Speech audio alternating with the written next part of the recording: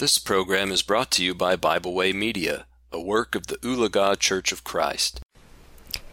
Ladies, you know those folks that are so bold and unafraid to voice what they think or believe, what they feel?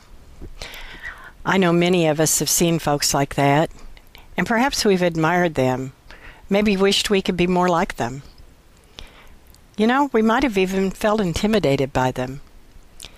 To be honest, we've all been both timid or reserved, while in turn, maybe we've had those moments when we were very straightforward and took a very strong stand, perhaps not even realizing that we've done so.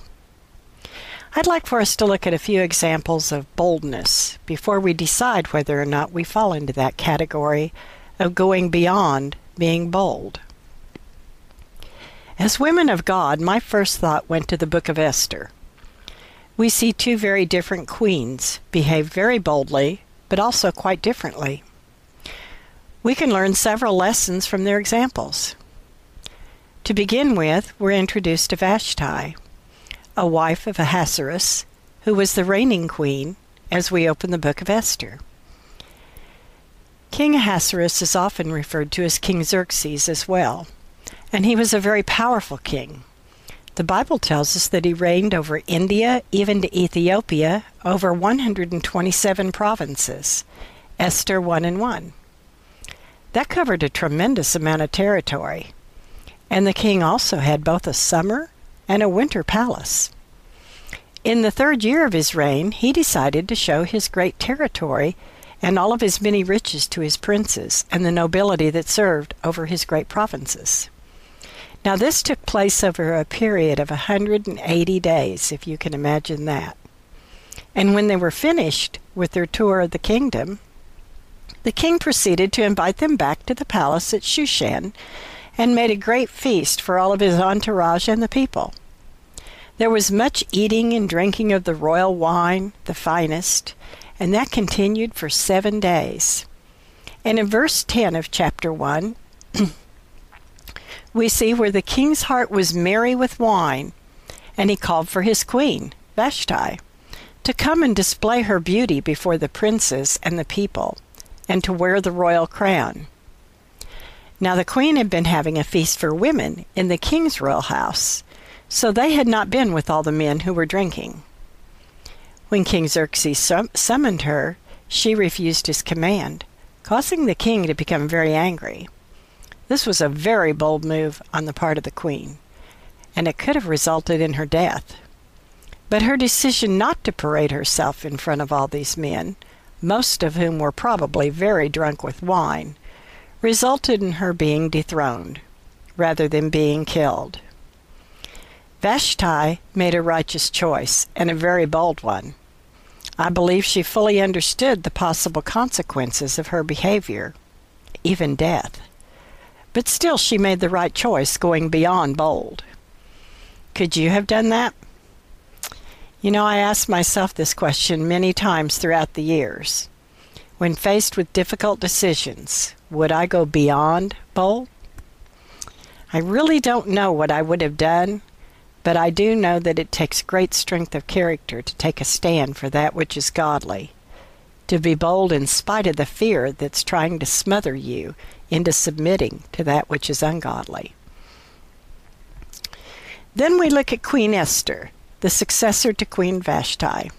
She was also faced with a very difficult decision. The entire annihilation of the Jewish nation was depending upon this young Jewess queen. Her cousin Mordecai, who had raised her, told her by messenger that she must approach the king, even though he had not summoned her. Again, this action could have resulted in death. Esther 4:11 explains this to us. Esther was fearful. She sent a message back to Mordecai explaining that she could be taking her life in her hands.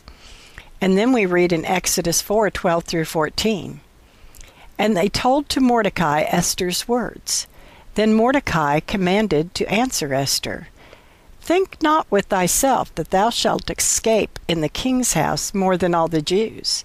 For if thou altogether holdest thy peace at this time, then shall their enlargement and deliverance arise to the Jews from another place. But thou and thy father's house shall be destroyed. And who knoweth whether thou art come to the kingdom for such a time as this?" When Esther heard these words, she realized the predicament she was in. She could either approach the king without being summoned, or allow the entire Jewish nation to be wiped out because of her fear, including her own family and herself as well, being a Jewish girl. And so Esther took that bold stand. She replied, "Go gather together all the Jews that are present in Shushan, and fast ye for me, and neither eat nor drink for 3 days, night or day. I also and my maidens will fast likewise, and so will I go in unto the king, which is not according to the law. And if I perish, I perish." That very bold, actually beyond bold, statement was given with the condition that God be at the forefront. Let all of us pray and fast together. Yes, Mordecai knew that if Esther didn't take a stand, that God would have his will be done by another. Thankfully, it turned out well, except for the ones who were participating in trying to abolish the Jewish nation. If you have a few moments, take the time to read through this beautiful book of the Bible that shows us the kind providence of God that wove its way throughout the Bible, bringing our Lord to this earth, that we might all have salvation through his blood if we obey his will. These testimonies should serve to fortify our faith, that we might grow bold in our service to God. There are so many other men and women of old who gladly went beyond bold for the cause of Christ and his church. Hebrews chapter 11 will give us an amazing account of many of them.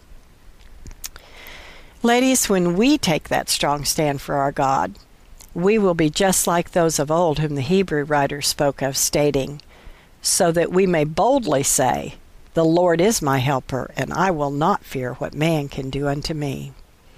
And may we always remember Hebrews 4:15 through 16.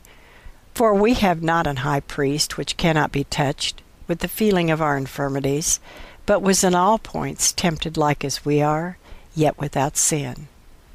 Let us therefore come boldly unto the throne of grace, that we may obtain mercy and find grace to help in time of need." I thank you for listening. We hope you enjoyed this program. We encourage you to subscribe to our podcast on Pandora, Spotify, or Podbean. Thanks for listening.